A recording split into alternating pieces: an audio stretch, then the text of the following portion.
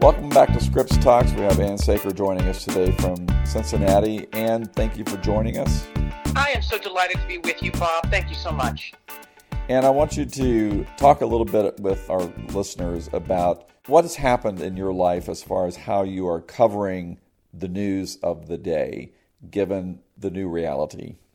You know, a reporter dreams of a global story with local reach all the time. I mean, you dream of the big story, however you define it. And you assume that you'll be in the middle of a newsroom where everything's going to be busy and there's lots of noise and chaos and attention. And I mean, that's how it's always worked before. This is a story unlike anything I have ever covered in 38 years as a professional. Unlike many other stories, it is really a science and health-driven story.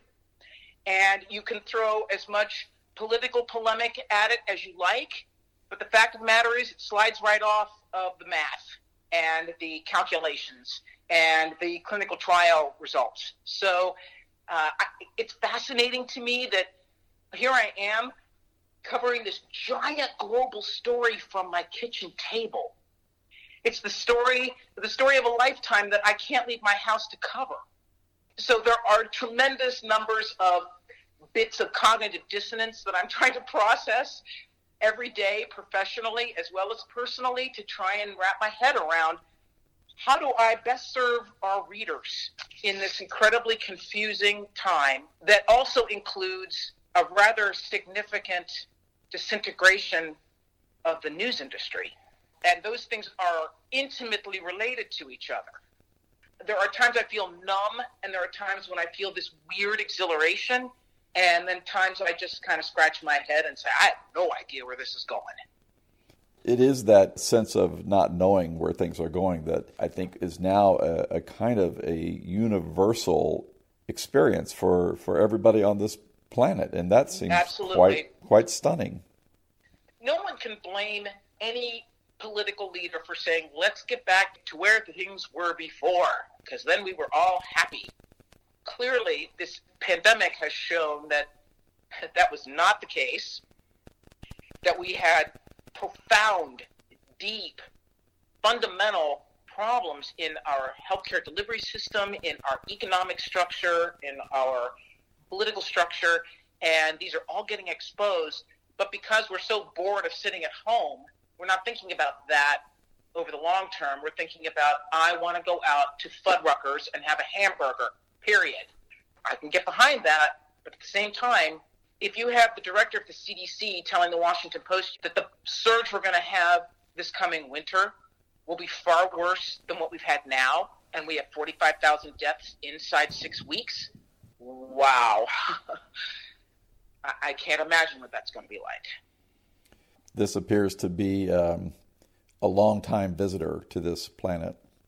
We are just a fertile field for this virus. It made the jump to humans, and now it's having a party, and it's devastating, absolutely devastating. And it is, of course, devastating for the people who die of COVID, the people who have terrible bouts with COVID, the people who are going to have long-term health effects from this virus.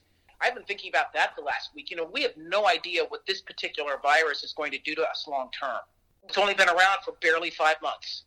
Common cold is a coronavirus, and it does not, as far as we know, cause long-term damage, but maybe this one does, and we don't know that yet. To me, the medicine and the science of all of this is just so devastatingly interesting. But on the one hand, we're actually seeing the abstract become concrete before our very eyes every day. I did a story this week about a family that is going to bury its patriarch on Saturday. Now, he didn't die of COVID-19. He had a stroke, and he was in a couple of hospitals and a couple of rehab facilities, but clearly he had a stroke at just about the time that visitors were prohibited from seeing people at hospitals. He spent the last few weeks of his life alone in a hospital, people caring for him, but his family could only see him through video calls and talk to him, and they finally brought him home, and he died last Saturday. And he's not going to be counted as a COVID death, obviously, but he's a casualty nonetheless because our system changed so radically. I think we're going to have lots and lots and lots of stories like that for the next 2 years. People will die of other things, but one of the contributing factors may be the changes that occurred in healthcare because of this pandemic. Well, and certainly, the reality of people being alone in these final moments of their life. I mean, it's obviously horrible for them, but it's also very difficult for their families. Oh my God. And my mother is 93, fortunately in excellent health, lives on her own, still drives, doing great. But of course, I dread these things can turn around in a heartbeat. And if the wrong person sneezes or coughs on her and she ends up in intensive care at Westchester Hospital, it makes me sick to my stomach to think that I would only be able to communicate with her through Skype, which she doesn't understand. So I got some skin in this game. Well, that is something about this virus that is so interesting and compelling, I think, as a journalism experience, because, as you said, your industry is on its knees, and meanwhile, it's also being asked to serve the public while journalists are worried about furloughs and cuts. Yep. They have to somehow put that aside to cover the story. What's that been like for you? I will tell you that I know that I am exceedingly fortunate. I am a widow with a cat. I don't have to worry about anybody else except myself and my mom, of course. I live alone. Here's the thing that I see, Bob, and that is this. Every time when there's big breaking news, there is no place in the world to be than in the newsroom. It's energizing. It's exciting. Things are going on. The news is happening. You're producing it, putting it out there, and it's great. But we can't do that with this story, so we're home. And on the one hand, I am sad that I can't commiserate with my friends over coffee or lunch or a walk or something like that. On the other hand, I'm kind of glad I don't have that low-level static in my head right now, because I really do need to give most of my brain cells to a reading public that really does need us right now. So I'm kind of, and I don't have to homeschool children or care for a spouse or anything like that. I am in a very good situation. It's not great that here I am. I was kind of proud that I actually filed for unemployment for the very first time in my life last week. And I had no problem. And the check came 2 days later. But I was lucky. There are people who depend on that check way more than I do, who are struggling to get that so they can put food on the table for their children. I don't think we are even remotely beginning to peel back what's going on in our society right now. That's a huge frustration for me, and I'm sure for many other journalists, is that they know the bigger story is out there, but we can't get to it right now. So we're going to nibble away at it, as long as we survive. I've been joking with people saying, I expect to be laid off at the end of June. I hope I'm joking, but we're in a tough situation. Advertising revenue, as you know, Bob, had been draining quite rapidly the last year. Our one bedrock was print display advertising. And that just started falling through the cracks last year. And then, of course, beginning of this year, things were going real south real fast. And we've been doing very well on attracting subscriptions and even retaining subscribers, which is great. But I don't know how many subscribers I'm going to have to attract this year to sustain my salary. And we're not putting it in those terms yet. But I don't know where we're going to go from here, Bob. I really don't. I was going to check and see where Gannett's stock was while we're talking here. But it's scary. It's scary. That's the bottom line. But I'm in a lifelong habit of kind of deadening that worry to get the work done. Do you think that experiencing that worry makes you a more empathetic reporter? I think so. Absolutely, I think so. And it's, it's not anything like, we're up to 77 cents a share. That's great. We were under 65 cents last week. So, interesting. I think it does make me empathetic, although clearly the people we're defining as essential workers, those are the folks those are the stories we need to tell. And we're trying desperately to tell those, because those are the ones who are making maybe $15 an hour with no health insurance, no paid time off for sickness, no family leave. I think even in our circumstance, even in our relative circumstances, they are knowing a life I will not know. So I think it does help. It builds skills. But again, when you're doing everything from your kitchen table, it's hard. Although tomorrow, I'm very excited about this. A colleague of mine, Sam Green, and I are going out with some caregivers, social workers from a mental health agency here that deals with the poorest families in Cincinnati. They've got like a school and behavioral health care and mental health care. And every week of this pandemic, on Mondays and Thursdays, a team of people has been going out to maybe 25 or 30 kids to their homes and leaving stuff on the porch like food and schoolwork and maybe some toys or puzzles or things like that. And they get to see, they may be 15 feet from each other, but at least they can wave and they can put eyes on the kid and on the family and see how they're doing. And we're going to go out and shoot that tomorrow. We're going to go in a convoy, but I'm excited to see what that looks like. That's my first opportunity to really see how folks are struggling through this. Who would have ever thought a bagger at Kroger's would be an essential worker? A hero. A hero. And a lot of them are developmentally disabled too. So, they are, I want to cry. I want to hug them if I could, because they are just amazing and they just come to work no matter what. And, I really try and super over tip everybody that I come in contact with, because God love them. Thanks for doing this. And, journalists are considered essential workers too, but believe me, I am living a soft life compared to a bagger at Kroger. You and a group of your colleagues at the Inquirer have been covering very effectively a different medical crisis, an epidemic, not a pandemic, but the opioid epidemic. And yes. I'm wondering two things. One, what's going on with opioids right now? And number two, what lessons apply to covering a pandemic when you've been covering an epidemic? These are, I hate to say this term because it really is kind of cliched, but they're really kind of apples and oranges. There is a public health official here in Cincinnati, Odell Owens, who has been ringing the bell about the opioid epidemic through this pandemic, reminding people that just because you're sheltering at home doesn't mean your addiction issues go away. And so my colleague Terry DeMio, who was the leader on our Pulitzer-winning project in 2017, she's actually working at this very moment on a project on a sort of larger story about, how is the epidemic going in these situations. And one thing we are learning is that this massive and rapid shift from sort of office-based care to telemedicine is actually providing tremendous benefit to people with behavioral and mental health issues, because you don't have to leave home. You don't have to go anywhere.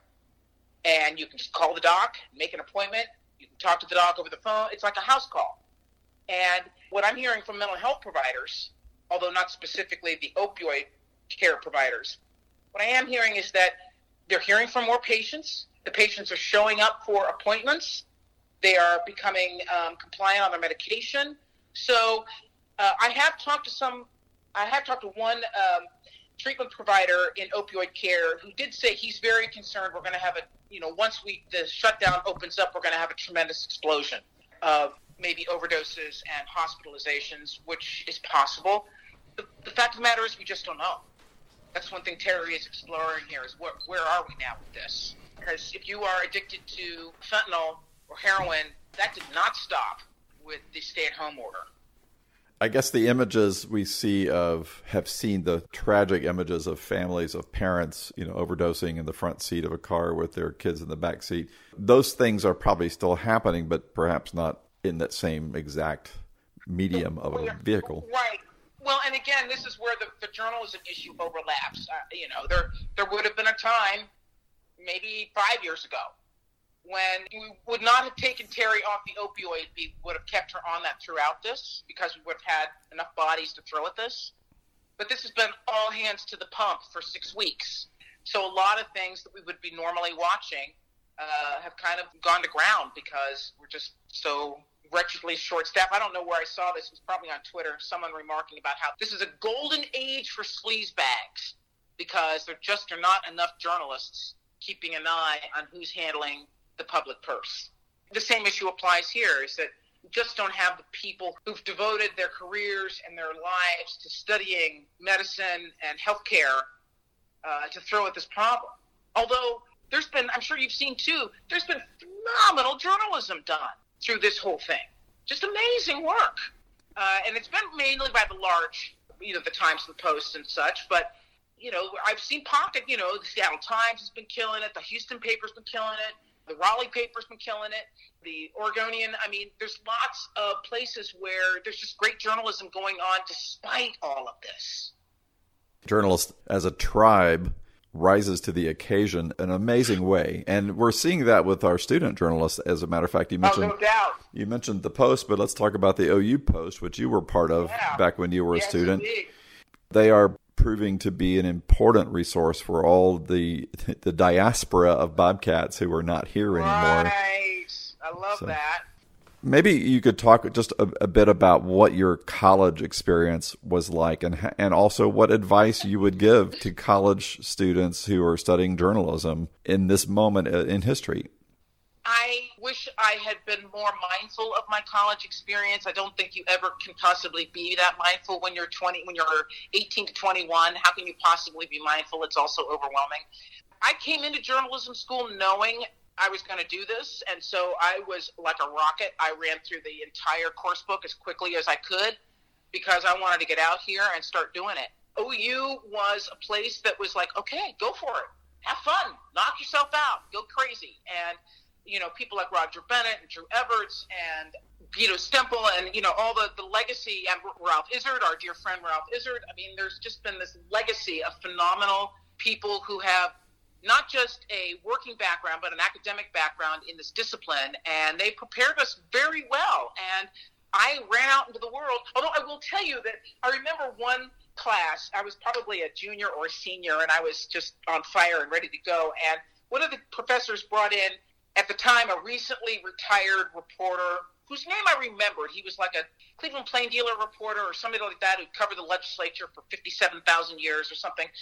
And I remember him coming into the room and saying, don't do this work. Do not do this. It's already dead. And I remember thinking, what?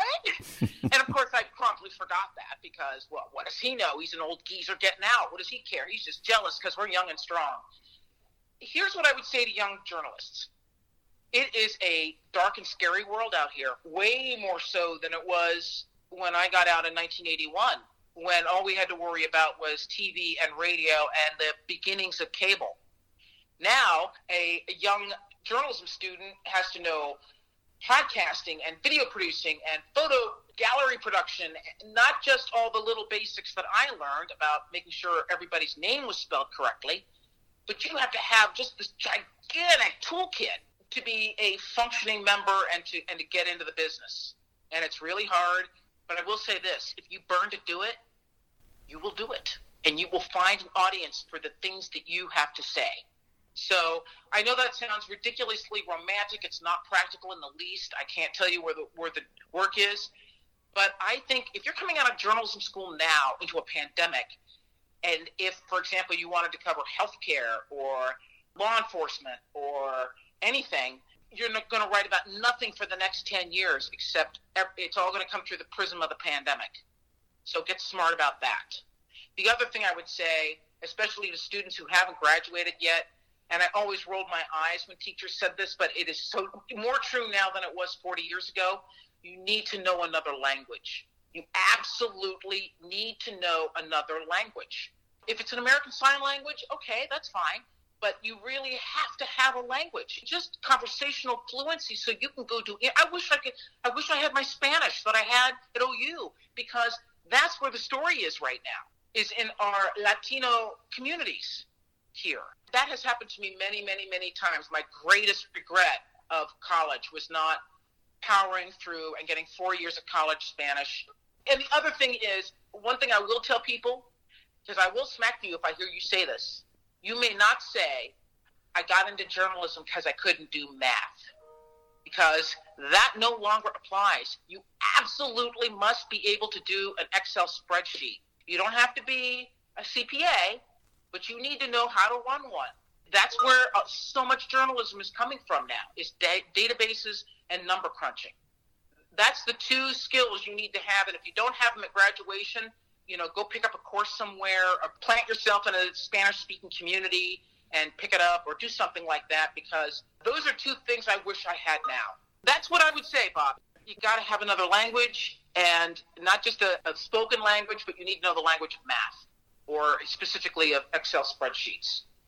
Part of the drain out of our newsroom in the last 10 years have been people, younger reporters and older reporters who had, some of these extra skills.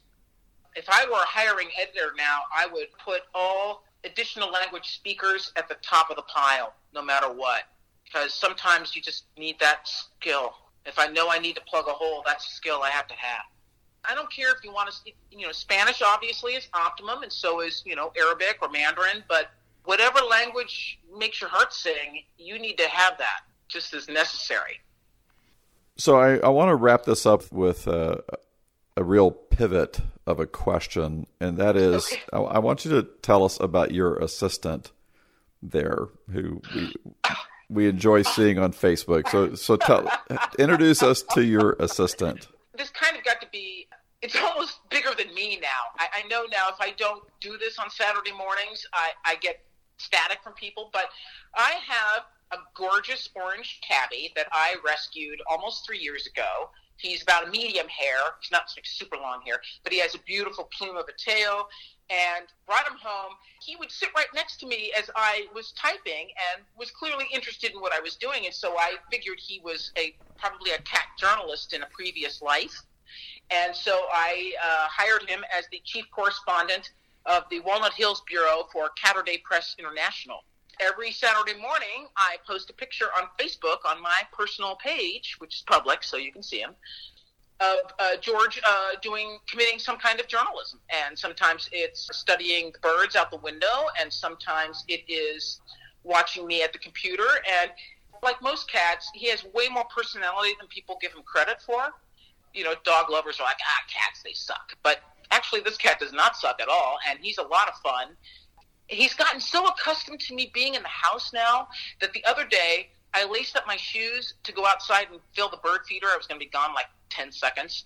And he walked over and he sat in front of me and he looked at my shoes and he looked me in the eye and said, like, what's up with this? And I really did have to leave the door open so he could see that I was just going to go outside and fill the bird feeder and come back. So I think he likes me too, which is really nice. Well, is he more of a reporter or a supervising editor, would you say? Well, no, I am his bureau manager, so I'm his supervisor. But he is the poet. He is the artist. He observes the world and offers his insights. He really only focuses on cat news. So this pandemic that humans are having, that's not even on his list. Cats are not interested in that. Cats are interested in all the humans that are underfoot right now, but why they're home, they don't care. So he's just interested in cat news. I did think of one more question I want to ask you, and then I'll let you go. And that is the group of Bobcats from your era. The posties from that era, they seem to be quite a tribe within a tribe. Within another tribe, that group seems to have really bonded.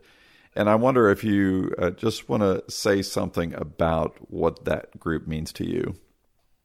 Working at the Post, day in and day out, night in and night out, there was a core group of us, probably 10 or 12, maybe a year or two ahead of us, a year or two behind us, but there was a core group of us that just felt, we were sort of the Watergate generation. We were on fire for this work. We were going to come out and change the world with our journalism.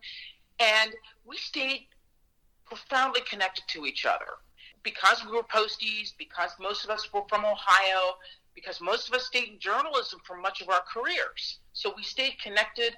So much so that I'm going to tell you this story only because it will illustrate my point, and that is this. Almost 10 years ago, my husband of nearly 15 years died of a heart attack quite suddenly, and we were out in Oregon, and my sister here in Cincinnati agreed to have like a little memorial service at her house where we could invite my husband's family and my family, and I kind of threw it open to all my pals. Said, we're going to do this on this Sunday afternoon. If you can meet us, we would love to have you here. 8 of my college classmates came from, I kid you not, all over the country for this 3-hour event at my sister's house. That is a bond that speaks to the love that OU puts in all of us. I am just so grateful to have this group of friends. We've all been in touch. We've done a couple of group phone calls. We've spent New Year's Eve together. Even now, now as we are becoming, hard to believe, grandparents, I'm so tremendously grateful that this is the gift that I got from Ohio University. Ann Saker, thank you so much for being on this podcast. I feel like there's a lot more to say. Maybe we'll do a follow-up when all the dust goes away. Yes, I'd be delighted, Bob, anytime. And again, once again, from the bottom of my heart, I'm going to take the liberty of speaking for my class. I thank you so much for everything that you've given to Ohio University and to all the journalists who are out there who have your touch on them, and we really appreciate everything that you have done for all of us. So thank you for that, and, fair seas. Well, it's been an amazing honor and privilege, and I'm sorry we didn't get our time at OU didn't overlap, but it has been great to get to know you, and I'm a great admirer of your work and your writing. You're a very gifted writer, so congratulations. Oh, thank you so much. Thank you so much. It's an honor to still get to do it, so thank you. Best of luck, and we'll be in touch. I'll see you in Athens one day soon.